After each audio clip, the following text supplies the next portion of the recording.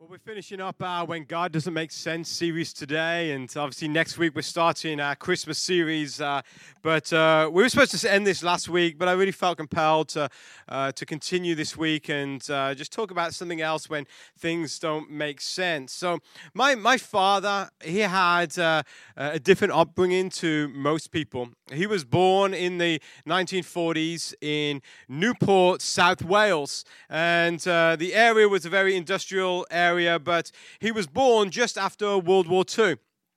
And he was born to his parents, his father was named Leslie, and his mother's name was Elsie. They were a godly couple who he was a local preacher and local pastor and a very sincere man. Everybody loved my grandfather.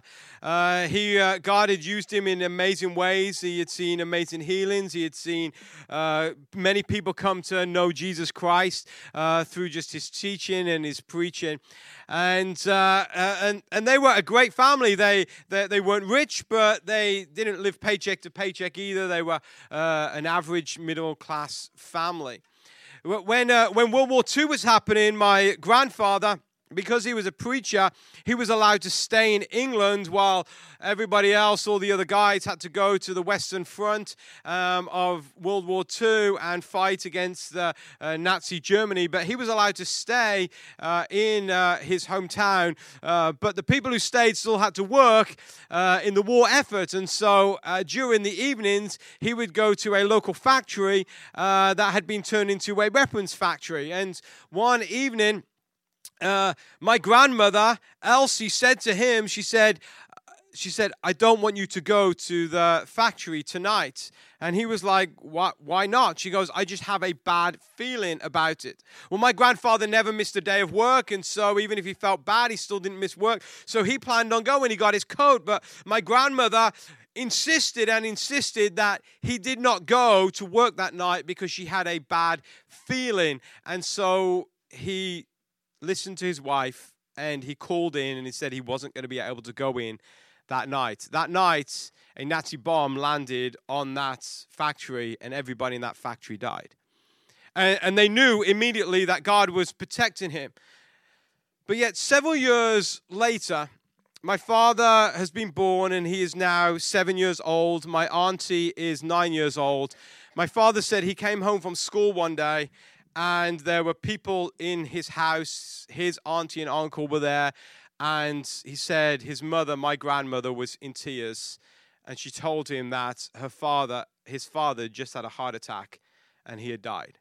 At the age of 44, my father was 7. My auntie was 9 years old. They lost their father. So the rest of his life, he grew up without a father. He grew up with his mother really struggling to make ends meet. She worked many long hours just to make ends meet. She never married again. And my father, still to this day, will not talk about his father. The pain of losing him was so much. It makes you wonder, okay, God, you spared his life from a Nazi Germany bomb, but yet a few years later, he dies of a heart attack. Why? Why did he have to get taken so early? He was doing great things for God. He was living for God. He was telling other people about the Lord. And he was raising a good family, but yet God took him early. Why did God do that? Why did God take it so early in his life? And I bet many of you in this room, you have wondered with people that you love, people that you know, people that you cherish. God, why did they have to go so early in their life? Why did you have to take them from us? They had so much of their life left. They weren't old, they were younger. Why, God, did you have to take them when they were so young in life? I'm sure all of us have suffered that kind of loss or have known of somebody who has been taken so early. I remember the first memorial service that I ever did as pastor at Generation Church. It was for a baby who lived just a few hours. And you think, God, why? Why allow that baby to be born in this earth and then to go so quickly? Earlier this year, I took a memorial service for a young girl who I believe was just about 30 years old, and she had passed away, leaving 4 young children, and had to take this memorial service. And you think, God, why? Why does this girl have to leave so early and leave 4 young children to grow up without a mother? And you go through these things in life and you go, God, this doesn't make sense. Some people, they live forever, and then others are taken so early. Why are they taken from us? And when you read through the Bible, you see so many Bible heroes and people of faith who were examples of people who were taken early or taken before they saw God fulfill in their lives all that they had lived their lives to fulfill. Last week we talked about Abraham. Now, Abraham didn't die a young man, but Abraham never saw the fulfillment of the promise that God gave to him. God had promised that his descendants would be as numerous as the stars in the sky, but he died just with 1 son. Then you look at other people like Enoch in the Bible. There's hardly anything mentioned about this guy Enoch, but he walked with the Lord, and then the Bible says, and then God took him. And he was not there, he was no longer, because God took him. God took him early. You think of someone like Moses. Moses, he lived his whole life trying to lead the people of God into the promised land, but yet he was so faithful to God, but yet right at the end of his life, he still never saw the promise of God fulfilled in his life, and he wasn't the one to lead the people into the promised land. Instead, his successor Joshua was. Think of someone like Samson. Samson, he's the big strong guy in the Bible with big long hair. He died at an early age in one last battle against the Philistines. So much promise, so much potential, but cut short. Samuel never saw David become king of Israel. David never saw his dream for a temple to be built in Israel to come to fruition. Instead, it was his son Solomon. Even kings like Hezekiah was going to die early. He prayed to God that God would give him life, and God says, okay, I'll give you 15 more years, but still died relatively early. Then you go to the New Testament, and you see great men like Stephen and James and even Peter, who all died before what we would consider their time. Died before great gray hairs even landed on their head. And when you look through the stories of the Bible and these men and women who did great things for God and they were taken so early, when you think of the people in our lives who may at times we have lost, it makes you realize that life is so fragile, life is so short. Never take for granted waking up in the morning with breath still in your lungs. Never take for granted. Because you never know what a day may bring. You may never know what the next day may hold. You may walk home one day as a 7-year-old boy and find out that your father has just died of a heart attack. You may get that phone call that you dread to get. Life is so short. Never take for granted breath in your lungs. These stories in the Bible of these Bible heroes make you wonder why some leave this life so early, and while others continue to have breath when it's obvious that God should have taken them already. So my one grandfather died when my dad was 7. I never knew him. My other grandfather, he just passed away this last year. And he was 95 years old when he passed away. And we'd been praying for 4 to 5 years that God would take him. Because his health had just deteriorated so much. His mind, through dementia, had deteriorated so much that now he was in a state that he would have never dreamed to be in. A man who was once of dignity, a man who once was a man of honor and a caring man, suddenly in the last years of his life, he became someone that we did not know. Because of what dementia had done to him, he said things that he would have never dreamed of saying. He did things he would have never dreamed of doing. He was a shadow of his former self. And we always ask God, why are you not taking him? Why is he still continue to live and continue to suffer? Why are you not taking him? So it makes you wonder. Well, I want to introduce you to someone today who you would have thought God would have given long life to. You would have thought that God would have given him such long life and God would have honored him, but instead his life was cut short. He was in full steam ahead. Had so much momentum. He was doing so many things for God. But God took his life. His name is John the Baptist. And through John the Baptist's life, even though he lived only a few years and did not live his full, what we say 80 years or 70 years in life, we see that God did more in him in those few years than what most people would do in a full lifetime. So if you've got your Bibles, if you want to turn to Mark chapter 1. Mark chapter 1, and we're going to start reading at verse 1. And we're going to introduce you to John the Baptist this morning. It says this in Mark 1, verse 1. This is the good news about Jesus, the Messiah, the Son of God. It began just as the prophet Isaiah had written. Look, I am sending my messenger ahead of you, and he will prepare your way. He is a voice shouting in the wilderness, prepare the way for the Lord's coming, clear the road for him. This messenger was John the Baptist. He was in the wilderness and preached that people should be baptized to show that they had repented of their sins and turned to God to be forgiven. All of Judea, including all the people of Jerusalem, went out to see and hear John. And when they confessed their sins, he baptized them in the Jordan River.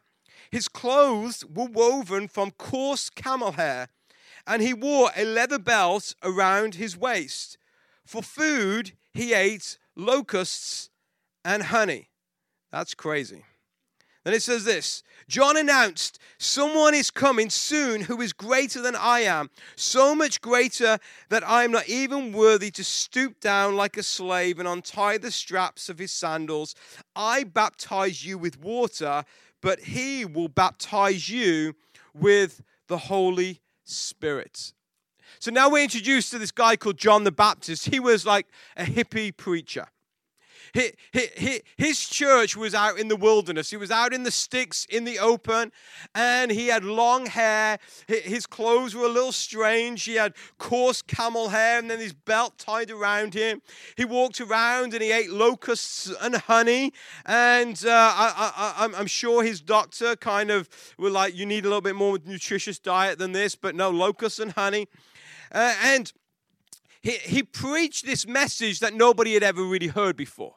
And he preached the message that the Messiah is coming and that you are to repent of your sins and turn back to God. And then what happened when people repented, he would take them down to the river and he would dunk them in the river as a symbol that their sins had been forgiven and that they had turned back to God. John the Baptist has started to get a name for himself. People started to follow him. The Bible says that all of Judea came out and people from Jerusalem came out to see him. They didn't mind the drive out into the wilderness because they wanted to see this guy. This guy had so much to give, so much to say. He'd become influential with many people. Even high-ranking officers in the government had seen what John the Baptist and heard him, and he had respect from them. He had influence. He had lots of followers. And this man was doing great things for God. In fact, many people believe that John the Baptist was what you call a Nazirite. What a Nazirite is, it was somebody who had taken a vow. And it was a vow to give their life as service unto God. Now, Nazirites had all these certain things in common. Firstly, they were not allowed to eat or drink anything from the vine. So they were not allowed to drink alcohol. They were not allowed to eat grapes or eat tomatoes from the vine. That they were very strict. They were not allowed to be in the presence of a dead body. And so they could never go to a funeral. They could never go to a viewing. And if they had and they were in the presence of a dead body, then they broke their vow as a Nazirite. The most common thing about a Nazirite or what you saw most about them is that they never cut their hair. And so it must have been a nightmare to like dry their hair in the morning and get out for work, but they never cut their hair. And so there's other examples in the Bible of people like this. Samson was one of them. Remember, Samson had long hair and his power was in his hair. And then when his hair got cut, his power left. And that's because the vow to God got cut with it. many people believe Samuel was a Nazirite as well. And so people believe that John the Baptist was a Nazirite. A Nazirite was someone who was seen as set apart and chosen by God for a specific purpose. They had purpose in life. Now, the Bible tells us that John the Baptist's father was a priest. He was a Jewish priest. His name was Zachariah. And he had been the miracle baby of Zachariah and his wife Elizabeth. For Elizabeth had got a little older and was unable to have children. And God had given them this child called John, who became known as John the Baptist. John was doing amazing things for God. He had his followers. He had respect in high places. Many were turning their hearts back to God because of John the Baptist. He was on course to go into the Israel Hall of Fame because he was doing amazing things. And you would think that God would have given him long life. But that is not John's story. Let's see what happened to John. Turn to Mark chapter 6 and start reading at verse 17. It says there, "For Herod had sent soldiers to arrest and imprison John as a favor to Herodias." Now Herod was the king of Judah at the time. Herodias was his wife. Herodias had been his brother Philip's wife, but Herod had married her. It's like, Jerry Springer coming on. It says John had been telling Herod, "It is against God's law for you to marry your brother's wife." So Herodias bore a grudge against John and wanted to kill him. But without Herod's approval, she was powerless. For Herod respected John, and knowing that he was a good and holy man, he protected him. Herod was greatly disturbed whenever he talked with John. But even so, he liked to listen to him. Herodias' chance finally came on Herod's birthday. He gave a party for his high government officials, army officers, and leading citizens of Galilee. Then his daughter, also named Herodias, they've got like no creativity with their names at all, right? His daughter came in and performed a dance that greatly pleased Herod and his guests. "Ask me for anything you like," the king said to the girl, "and I will give it to you." He even vowed, "I will give you whatever you ask, up to half of my kingdom." She went out and asked her mother, "What should I ask for?" Her mother told her, "Ask for the head of John the Baptist." So the girl hurried back to the king and told him, "I want the head of John the Baptist right now on a tray." Then the king deeply regretted what he had said. But because of the vows he had made in front of his guests, he couldn't refuse her. So he immediately sent an executioner to the prison to cut off John's head and bring it to him. The soldier beheaded John in the prison, brought his head on a tray, and gave it to the girl, who took it to her mother. When John's disciples heard what had happened, they came to get his body and buried it in a tomb. What a sad, sad end to John the Baptist's life. He was doing nothing wrong. He was just speaking up when God had told him to speak up. He was saying the right things that he should say. He was saying the things to Herod that nobody else wanted to say, but everybody knew that they should say it. And as a result, John the Baptist lost his life. This is what we know from this story. Evil is powerful. Evil is powerful. Don't try to argue it at all, because evil is a powerful thing. We live in an evil world. And at times it seems that evil prevails over good. When we started this series 4 weeks ago, we just heard the news down in Texas of a man who went into a little Baptist church and killed many people. We saw a couple of months ago of a man who shot a bunch of people in Las Vegas. We go back to earlier this year, and you see events in Orlando over the last several years. We've seen ISIS, that they have destroyed so many lives. Evil is powerful. And there is evil in this world. We lived in a tarnished world where love and good does not always prevail. And sometimes we can sit in our churches, or we can switch on TV, and we can think, well, just because we have God, that means everything is always good, everything is always okay. That means that good always prevails over evil. But the reality is we live in an evil world where evil is powerful. Sometimes the evil desires of our own hearts will seem even more powerful than the good in our hearts. And this is the reality of the human life. Think about King Herod for a moment. King Herod, he actually, in a roundabout way, liked John the Baptist. In fact, John seemed to be making inroads into the heart of Herod. A spiritual breakthrough was starting to happen where Herod's heart was turning towards God. He didn't really like what John had to say, but he knew what John said was right, and he liked listening to John the Baptist. The Bible says he even protected John the Baptist. But yet Herod took the life of a young John the Baptist and had him beheaded. It's not that Herod wanted to. But there were two overriding factors in why Herod took the life of John the Baptist. The first is because of lust. The second is because of pride. Lust and pride. There are two things in this world that will make this world much better, and that is love and humility.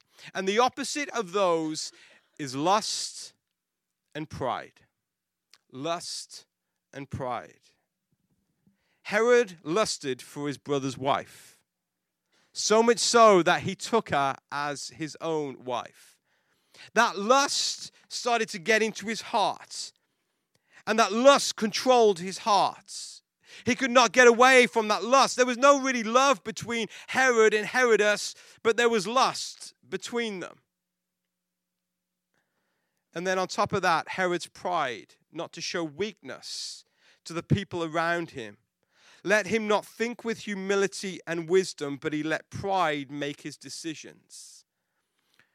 For Herod had said to his daughter, give me whatever you want. And she says, I want the head of John the Baptist. And the Bible says he deeply regretted his request, or giving her that request. But instead of turning around and saying, I'm sorry, I'm not going to take someone's life. Instead of saying, I'm sorry, but that is just not right. I'll give you anything, but you can't take somebody else's life. And being the bigger man, instead, he did not want to show face to all his guests. So he said, okay, give me the head of John the Baptist. This is what I know. Lust never has a happy ending. Pride always ends in destruction. Be careful not to get too close to people who are prideful, because for when they will fall, you don't want to be in their path. And this is what happened with John the Baptist. Herod's pride and his lust caused him his life. Evil is powerful. What we also see about this story is this. Not everything turns out well. Not everything turns out well. Sometimes we think, well, the Bible says that all things work together for good for those who love God and are called according to his purposes. Yes, all things work together for the good of the kingdom of God, but sometimes in our lives, not everything turns out well. This would be a great story if in the midst of giving the order to kill John the Baptist, God suddenly appeared to Herod. Imagine if Jesus just suddenly appeared and was like, whoa, I'm Jesus. And Herod is like, oh, Jesus is real. He lives. Imagine if God had showed up to Herod. And in that moment, Herod had turned his back on his sin and he looked to God. It would have been a moment where God would have been glorified. Imagine if someone as powerful as Herod had given their life to God. Then the king of Judah or Judea would have been on fire for God.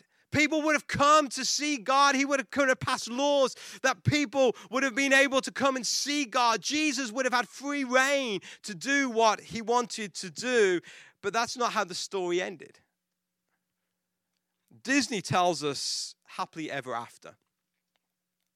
Hollywood tells us the good guys always win. Hallmark tells us we always find love. But in reality, not everything turns out as you hoped it would. Sometimes your dreams die. Sometimes you suffer. Sometimes you go through pain. Sometimes not everything turns out as you had hoped. John got beheaded. John didn't even die with dignity. It's not like he died in a battle and in indignity. It's not like he died and everyone came and mourned his death and there was a state funeral. He got beheaded. His head was served on a tray. When I was younger, in my hometown church, we had a lady called Karen. Karen was a sweet lady, and her family came to our church. Her husband did not know the Lord, but her sister and her parents did. We found out one day that Karen had pancreatic cancer. And we were all in shock. And the doctors didn't give her long to live. So we did what any church would do. We prayed. And we prayed. And we prayed. And we believed that God was going to touch her. And we regularly lay hands on her, and as the Bible says, and we prayed for her. And the amazing thing is, one day she went to the doctor, and the doctor said, the cancer's completely gone. We rejoiced. We celebrated as a church, knowing that God had performed a miracle. Her husband, through that, came to closer to God and came. He was coming to church every week, and he could see that God was real. And as a church, we could just feel the celebration. About 12 months to the day, she had that diagnosis for the doctor. She went back. The cancer had returned. This time, stage 4 pancreas cancer. The doctor says, you've just got a couple of months to live. It's spread everywhere. So what did we do as a church? We were saddened by the news, but we prayed. Because God had healed her before, God can do it again. And we prayed and we prayed and we prayed. In every meeting, we would come and we would lay hands on her and we would believe and we would say, God, just bring that healing. And we believed God was going to heal her. Even so much, one time, this famous American preacher came into town that we took her to see him so he could lay hands on her. But a couple of weeks later, she died. She died. And we mourned heavily as a church. The result was that her husband didn't want anything to do with God again. Didn't want anything to do with church. He was so heartbroken. Her family were heartbroken. And we as a church, we questioned God, why? Why would you heal her only 12 months later to take her life? I still don't know the answers to those questions, but this is what I know. In this life, not everything turns out as we had hoped. What is even more perplexing about the story of John the Baptist is that the Gospels really don't elaborate. He dies and then that's it. We hardly hear anything more about him. And then the Bible tells us that when Jesus heard that he died, the Bible says Jesus just went off on his own and that's it. You'd expect Jesus to be crying, Jesus to be comforting, Jesus to be there with his followers. But no, Jesus just went off by himself. Doesn't make sense. But there are times in life when bad things happen. They won't make any sense. What you prayed for won't always get answered. And sometimes the worst, what you imagined could happen, actually happens. And this is the reality of living in a broken and sinful world. And this is why, as believers, heaven is our hope, not this world. However, to find purpose in this whole story, we have to go back to before John was even born, to figure out what John's purpose was in life. Why did God take him so early? What a waste of a life. But this is what we know from John the Baptist. John the Baptist knew his role in life, and because he knew his role in life, he was able to fulfill his purpose. And like I said, in the 30 years or so that John the Baptist lived, he did more with his life than the majority of people will do in 90 years of living. And I believe everybody has a purpose in life. You have a purpose in life. But very few actually fulfill their purposes in life, and this is why. Because we try to be somebody that we're not. We try to be somebody that we're not. Let's be honest, looking at John the Baptist's life, John the Baptist could have tried to be Jesus. He came before Jesus. He had more followers than Jesus. He had more influence than Jesus. He had more respect than Jesus. People were even coming to John the Baptist and saying, "Hey, John, are you the Messiah?" Now, if people are asking that, you know they're thinking it. This is the guy. Everyone, this is the guy. John's the Messiah. He's the one who's going to save Israel. John could have pretended to be Jesus. He could have been top dog. But John knew his role. And in doing so, he fulfilled his purpose in life. John knew he wasn't Jesus. He was the man before Jesus. In Luke chapter 1 and verse 11 to 17, we find the purpose of John's life. And this is what it said. While Zechariah was in the sanctuary, remember, Zechariah was his dad, he was a priest. So while he was in the temple, an angel of the Lord appeared to him standing to the right of the incense altar. Zechariah was shaken and overwhelmed with fear when he saw him. But the angel says, "Don't be afraid, Zechariah. God has heard your prayer." Their prayer was for a child.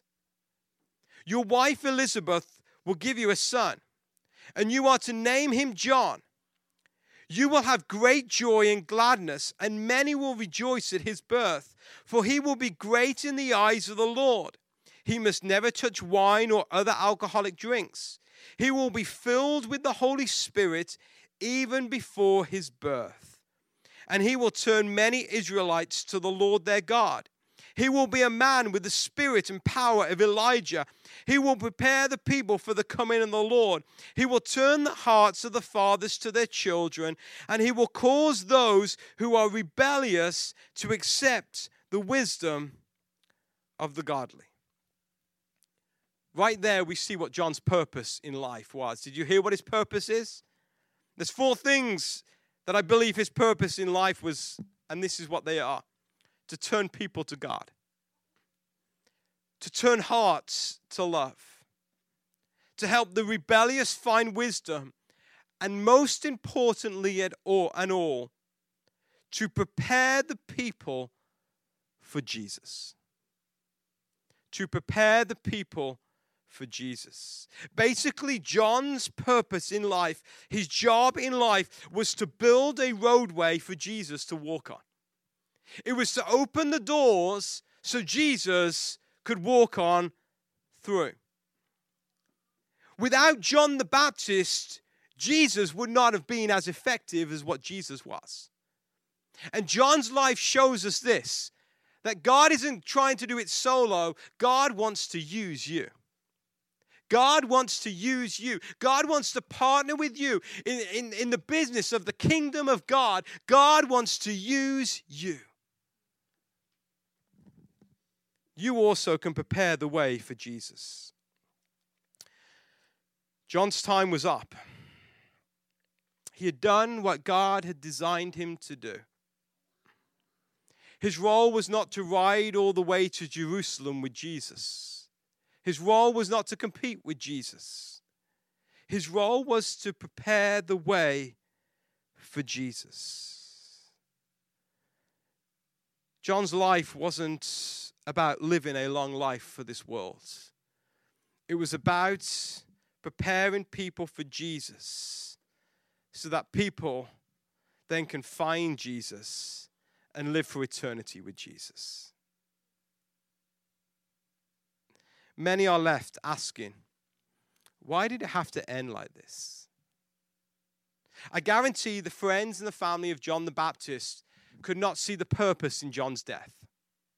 I guarantee at the time they were weeping and they were mourning, and they were probably thinking the same as what many of us have thought. God, why? Why? Why did it have to end? Why did his life end so short? Well, why did it not work out the way that we thought it would work out? But this is what I know from walking this Christian life for 32 years. This is what I know. There is purpose in the pain. There is a reason in the suffering. And you may not understand in this life what the purpose of the pain is. You may not understand in that how many years you're going to be on this earth, what the reason in the suffering is. But if we are people of faith, then we have to believe there is purpose in the pain. There is reason in the suffering. In this world where evil is powerful and not everything turns out as we had dreamed, we cannot dictate what will happen tomorrow. But we can control what happens right now in this moment. Like John the Baptist, you can be someone who can prepare people for Jesus. You can show in a world that is full of lust and pride that there is a God who loves through humility. You can show this world that even though not everything turns out as we had hoped, that there is a God to be trusted in and a God who cares. How are you helping people prepare for Jesus? When people meet you each and every day, are you leaving them in a place where if Jesus turns up, that they will recognize that he is Jesus? So this is what I know. If you show love and humility, then no matter what happens, whether good or bad, that you will have found purpose in this life and you would have prepared the way for Jesus to make the biggest impact. And that is the greatest purpose that anybody could do in this life. I don't know why John the Baptist was taken when he was, but it was his time. And God's timing is always perfect. God's timing is always right. There is purpose in the pain. There is reason in the suffering. Let's bow our heads in prayer.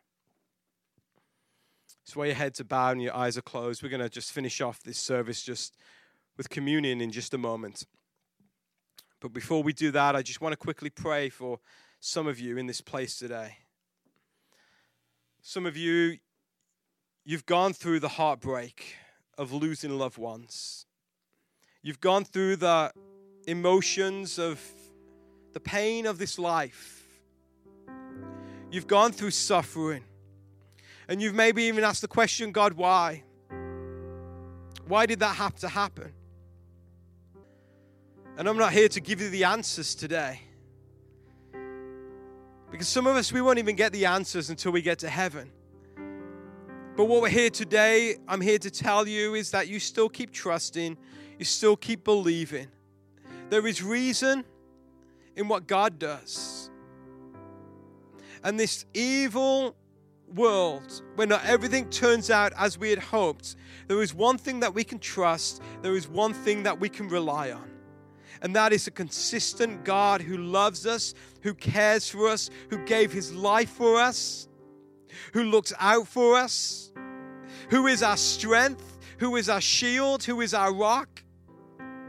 And so no matter what we go through in this life, we know that there is a God who cares and a God who loves.